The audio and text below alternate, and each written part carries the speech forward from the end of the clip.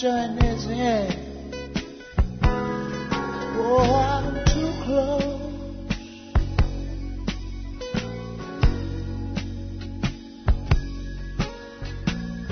to shaking hands with all my friends.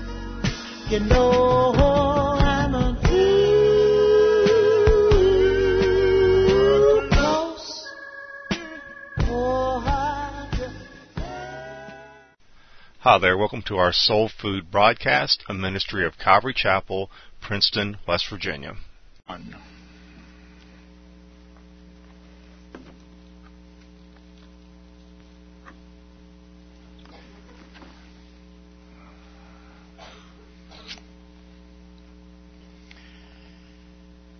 Now the Philistines fought against Israel, and the men of Israel fled from before the Philistines and fell slain on Mount Gilboa. And the Philistines followed hard after Saul and his sons, and the Philistines killed Jonathan, Abinadab, and Malchishua, Saul's sons. The battle became fierce against Saul. The archers hit him, and he was severely wounded by the archers. And Saul said to his armor-bearer, "Draw your sword and thrust me through with it, lest these uncircumcised men come and thrust me through and abuse me." But his armor-bearer would not, for he was greatly afraid. Therefore Saul took his sword and fell on it. When his armor-bearer saw that Saul was dead, he also fell on his sword and died with him. So Saul, his 3 sons, his armor-bearer, and all his men died together that same day. When the men of Israel who were on the other side of the valley and those who were on the other side of the Jordan saw that the men of Israel had fled and that Saul and his sons were dead, they forsook the cities and fled. And the Philistines came and dwelt in them. So it happened the next day, when the Philistines came to strip the slain, that they found Saul and his 3 sons fallen on Mount Gilboa. And they cut off his head and stripped him of his armor, and sent word throughout the land of the Philistines to proclaim it in the temple of their idols and among the people.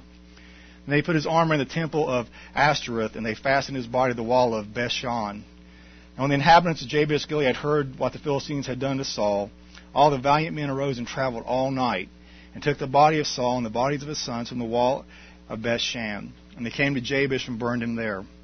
Then they took their bones and buried them under the tamarisk tree at Jabesh, and fasted 7 days. Well, we've had such a great time of worship this morning, Lord, of drawing close to you, and a good time of fellowship, Father, and just being with the saints. Now we pray, Lord, we come to the part of your service where we learn from your word, and ask your Holy Spirit to give us insight and help us to apply it to our everyday lives. We ask in your name. Amen. Thank you. You may be seated.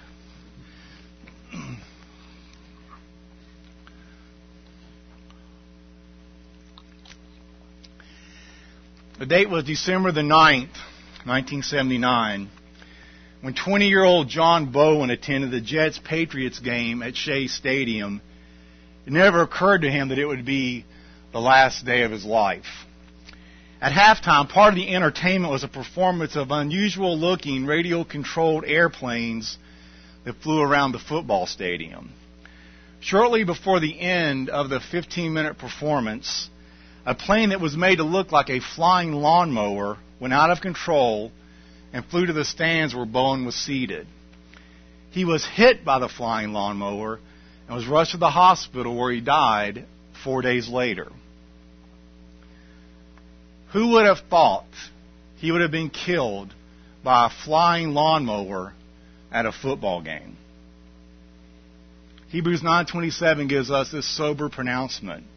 It is appointed for men to die once, and then after this comes the judgment. There are many appointments in life that we may miss or be late for, but excluding the rapture, this is one appointment that every one of us will keep. The question facing all of us is, are we prepared for that day? And the critical aspect of that is we don't know when that day will be. In August of 2005, more than 300 people were aboard Air Flight 358 when it crashed and came to a stop about 220 yards beyond the end of the runway in Toronto.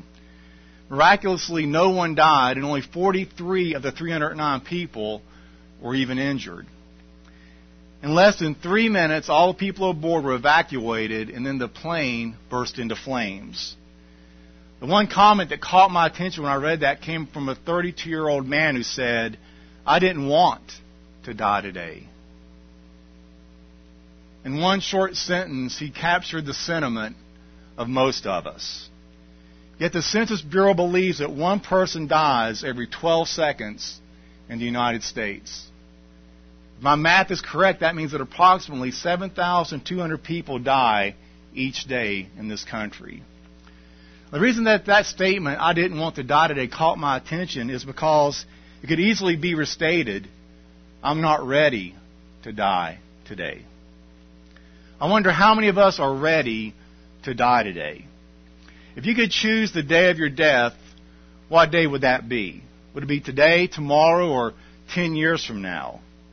How would you go about making that choice?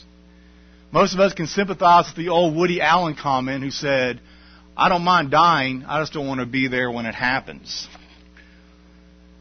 But we will be there. Ready or not, expected or unexpected, death will come. We try to ignore it, but some things in life remind us that today could be the day that we die. It could be a close call like those airplane passengers, or maybe it's the funeral of a friend, or maybe even a scene taken from the pages of the Bible. An old Jewish proverb says, "Every man knows he will die, but no one wants to believe it." And many of us seem to unconsciously think that dying is what happens to other people. Not me, not now, not today. But when we read these verses this morning, they remind us that all kinds of people die every day. That is why chapter 31 is so important, for it reminds us to look at this. And God tells us some very important things that can help us to be ready to die today, tomorrow, or whenever it comes our time to leave this world. We're going to finish our study of 1 Samuel today.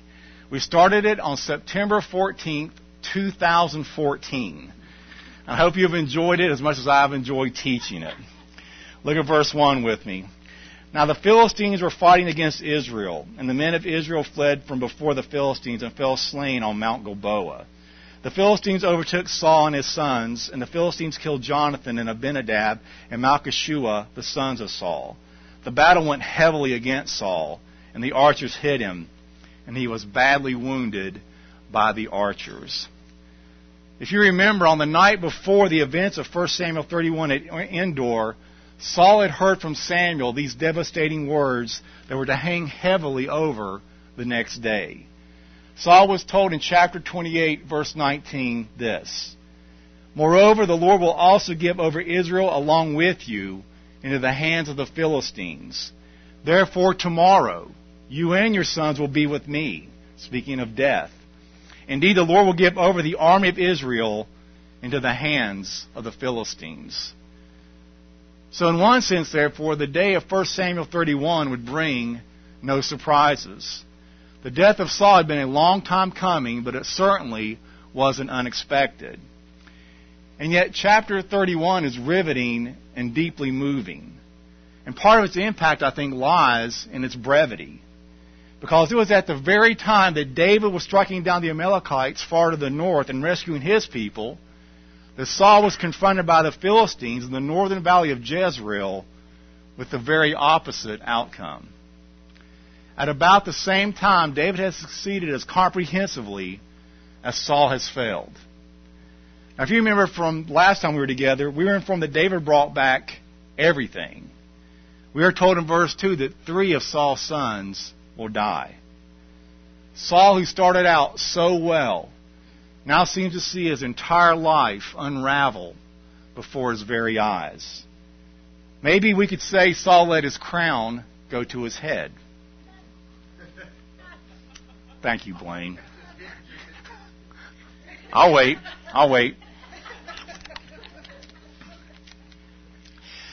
Instead of obeying God, Saul takes a wrong turn and ends up doing all sorts of wicked things. From trying to murder David to turning into the occult instead of God for guidance. So it really doesn't shock us when someone like Saul dies, because we know that he who lives by the sword will also die by the sword. What does shock us is when a good man like Jonathan dies. Here is a prince of a man, loyal to God, a faithful soldier, loyal to his wicked father, but also loyal to his friend David. He is a man who trusted God and who could be trusted by others. And yet he dies on the same exact day in the same battle as his evil father Saul does. It just doesn't seem fair to us that good people like Jonathan dies. And yet it happens all of the time. But there are those who are somewhere in between who also die. Saul's army is made up of some who were really neither especially good nor especially wicked. They were just doing their duty, serving their country, their king, and their God. They are not particularly righteous or necessarily evil, which is my point. Everybody dies. You may be as brave and good as Jonathan, or as twisted and evil as Saul, or even somewhere in between. But one thing is for sure, we will all die. You may be old or young, single or married, divorced or engaged. You might be at home or at work or at school. You might be sitting at the supper table, traveling down the road, or laying in a hospital bed. But there will come a day when you inhale your last breath. Your heart will pound out one last beat. Your spirit will leave your body, and you will die. It may be 20 years from now, later this year, or next month, or 2 weeks from now. Or maybe you'll die in the next 15 minutes. Although I would ask you to please wait until after the sermon is over. I have to admit that would provide a powerful illustration. But by now you're probably asking, why in the world, what's wrong with Pastor Bill? Why do I want to be reminded that I'm going to die? And the reason is, it's only when you learn to count your days that you can truly begin to make your days count. Psalm 90 verse 12 says, "So teach us to number our days, we may apply our heart to wisdom." What is that saying? Simply, it is a wise and prudent person who has learned to live their lives with the understanding that everyone in here has an expiration date.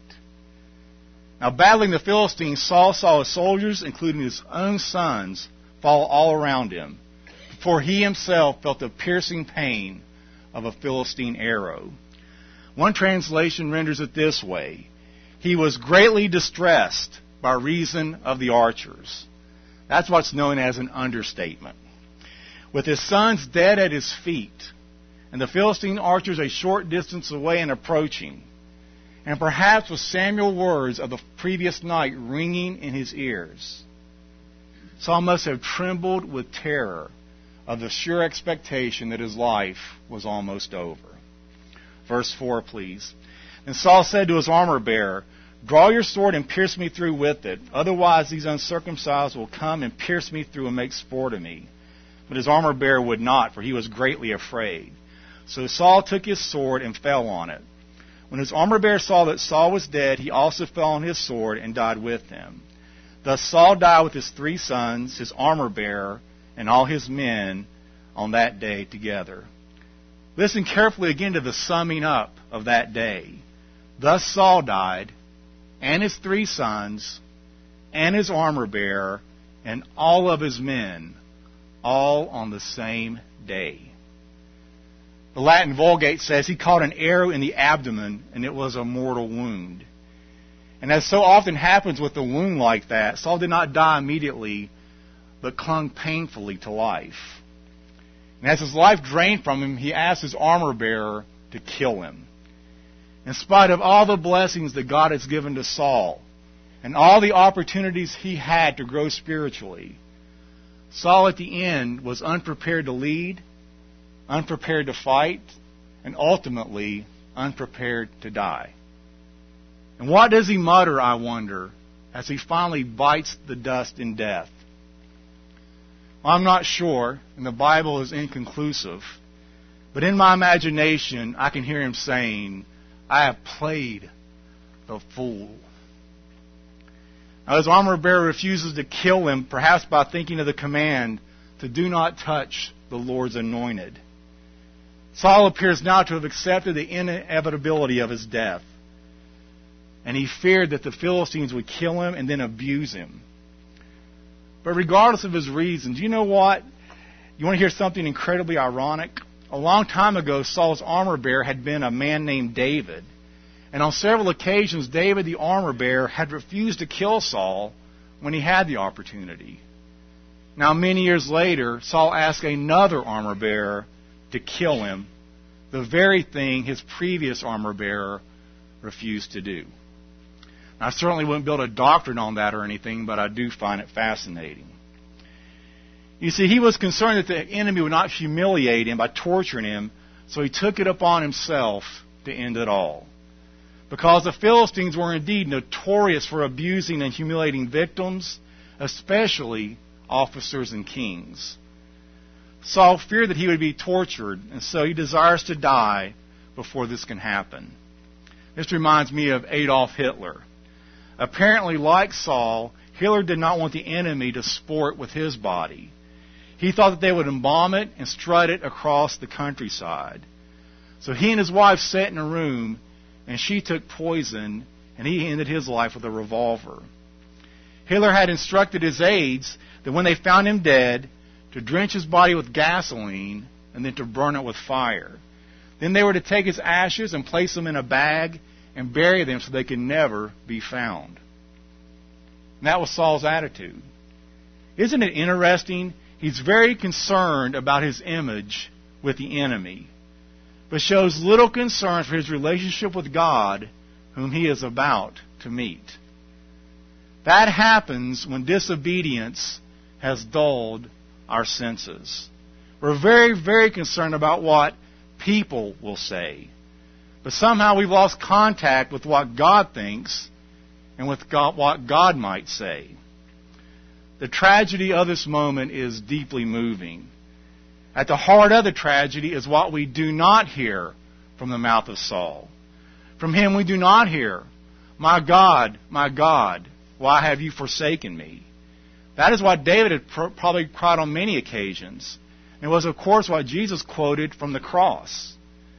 Saul seems to have accepted his God-forsakenness and surrendered himself to it. The narrative itself corresponds to Saul's silence. It too makes no reference to God in the account of Saul's death. Now, speaking of the manner of Saul's death, there is an ongoing debate. In 2 Samuel chapter 1, we're given the account of an Amalekite who comes to David with the news of the battle about Saul and the sons who were killed in it. I'll read to you the account. "And David said to him, 'From where do you come?' And he said to him, 'I have escaped from the camp of Israel.' David said to him, 'How did things go? Please tell me.' And he said, 'The people have fled from the battle, and also many of the people have fallen and are dead. And Saul and Jonathan his son are dead also.' So David said to the young man who told him, 'How do you know that Saul and his son Jonathan are dead?' The young man who told him said, 'By chance I happened to be on Mount Gilboa, and behold, Saul was leaning on his spear, and behold, the chariots and the horsemen pursued him closely. When he looked behind him, he saw me and called to me, and I said, Here I am. He said to me, Who are you? And I answered him, I am an Amalekite. Then he said to me, Please stand before me and kill me, for agony has seized me, because my life still lingers in me. So I stood beside him and killed him, because I knew that he could not live after he had fallen. And I took the crown which was on his head and the bracelet which was upon his arm, and I brought them here to my king, the Lord." Okay, now the question arises. Did Saul die at his own hand, or was he helped along by this Amalekite? There are great Bible scholars on each side of this question. In my opinion, it would seem as though Saul had attempted suicide, but was unsuccessful. And one reason I think that is this. If I were going to come up with a story to impress David concerning Saul, I would certainly paint myself in a more heroic and courageous way. I wouldn't portray myself as someone who came up on a guy almost already dead and then just finished him off. If I was going to lie, I would say that I'd fought 37 guards, and they all had swords. And all I had was my Swiss Army knife, but praise God, it was enough. Plus, this man really has no reason to lie concerning these events. That's really open to debate, and it's not all that important.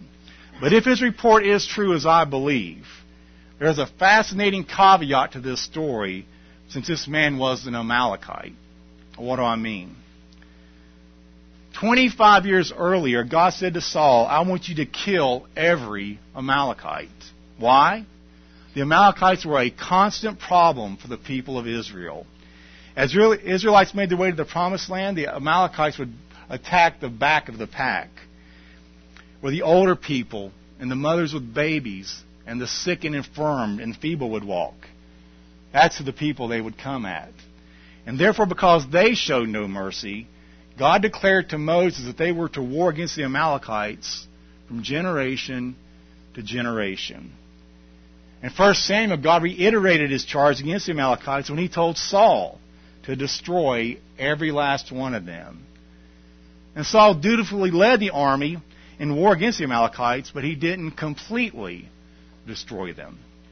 When the battle was over, if you remember, he said to Samuel, Blessed be the Lord, we have done what the Lord has told us to do. We have been victorious over the Amalekites.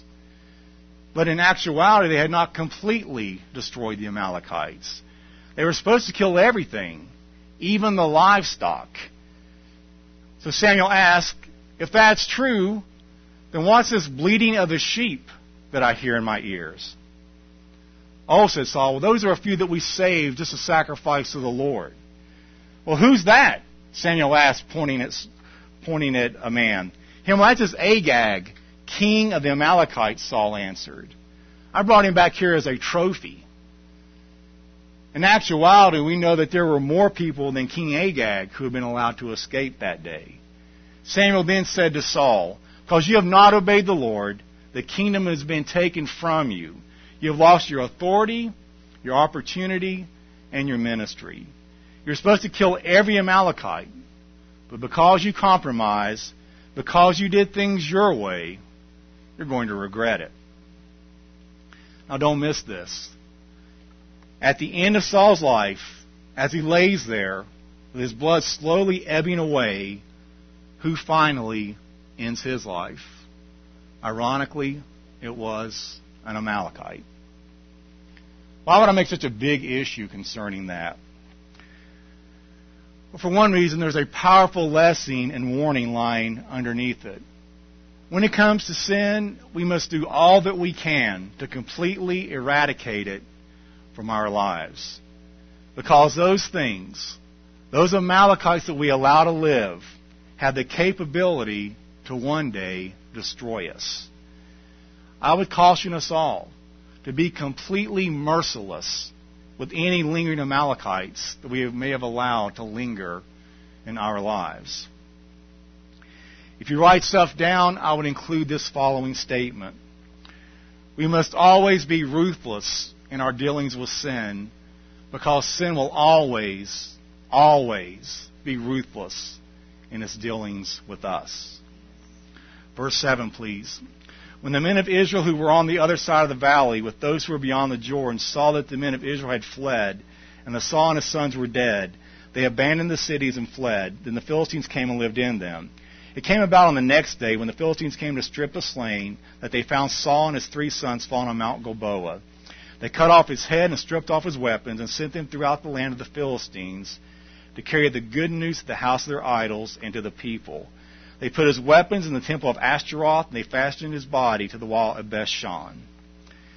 Now, the word them in verse 9 is not in the original document.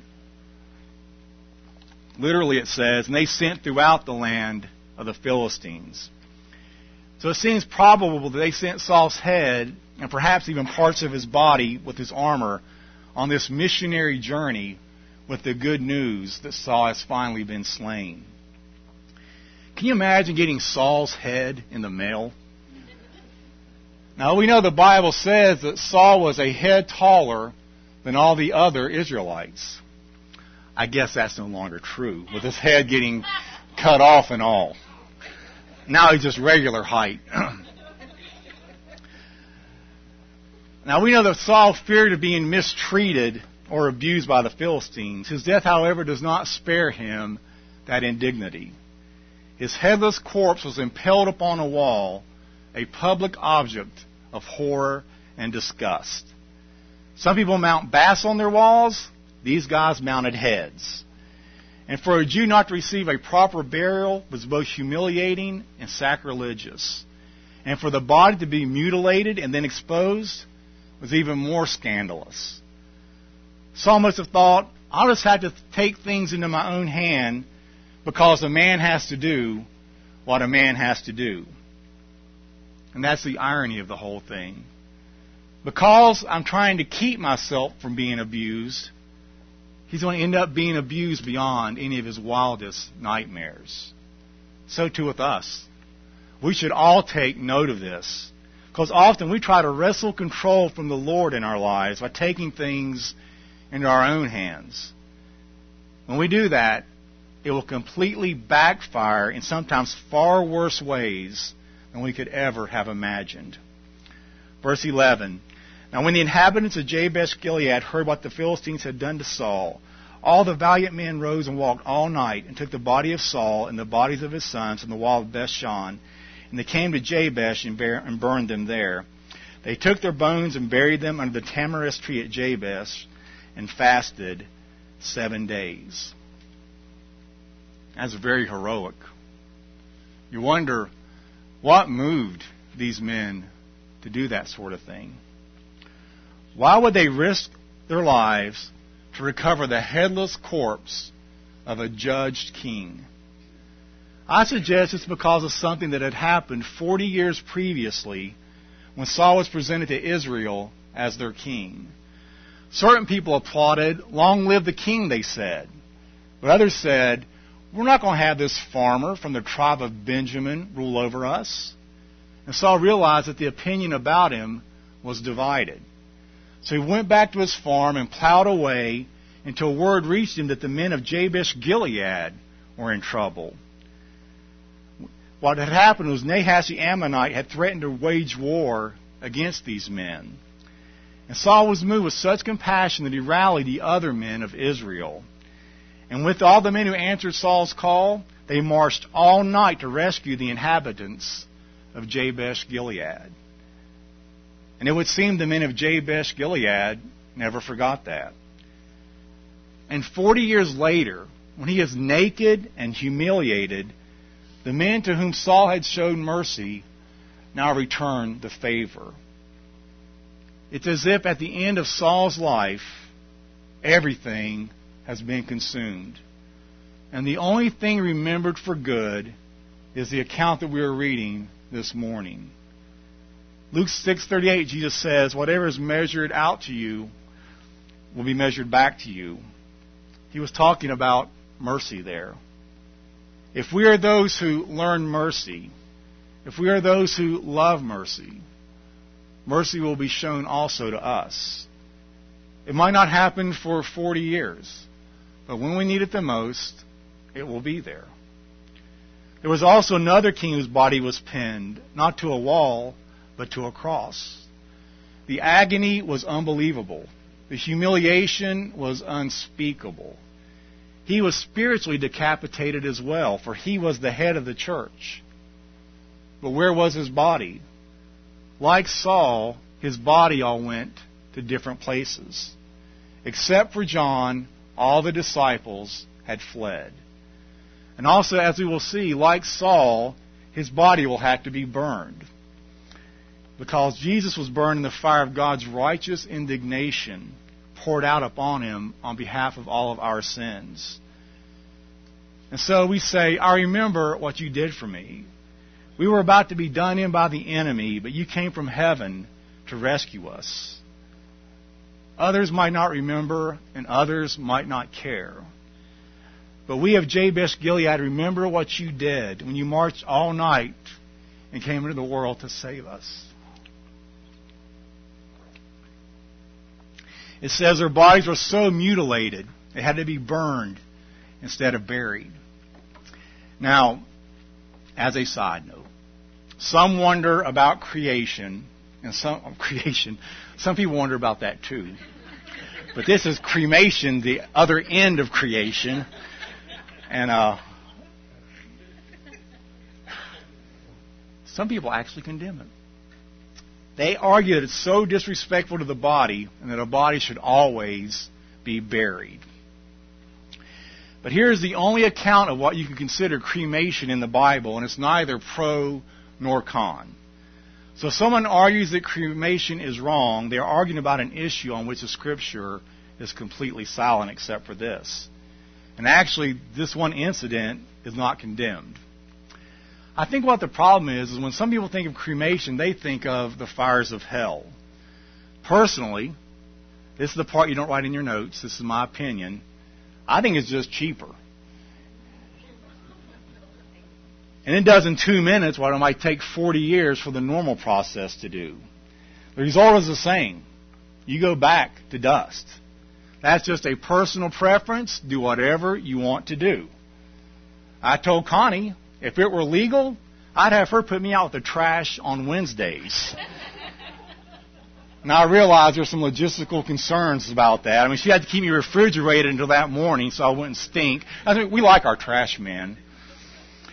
The point is, and there is one, once you die, your body is just the shell that held the real you. In my case, you could even say all that left is the shell.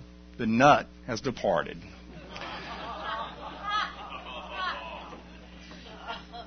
I wonder if they knew how fitting it was to bury Saul under the tamarisk tree.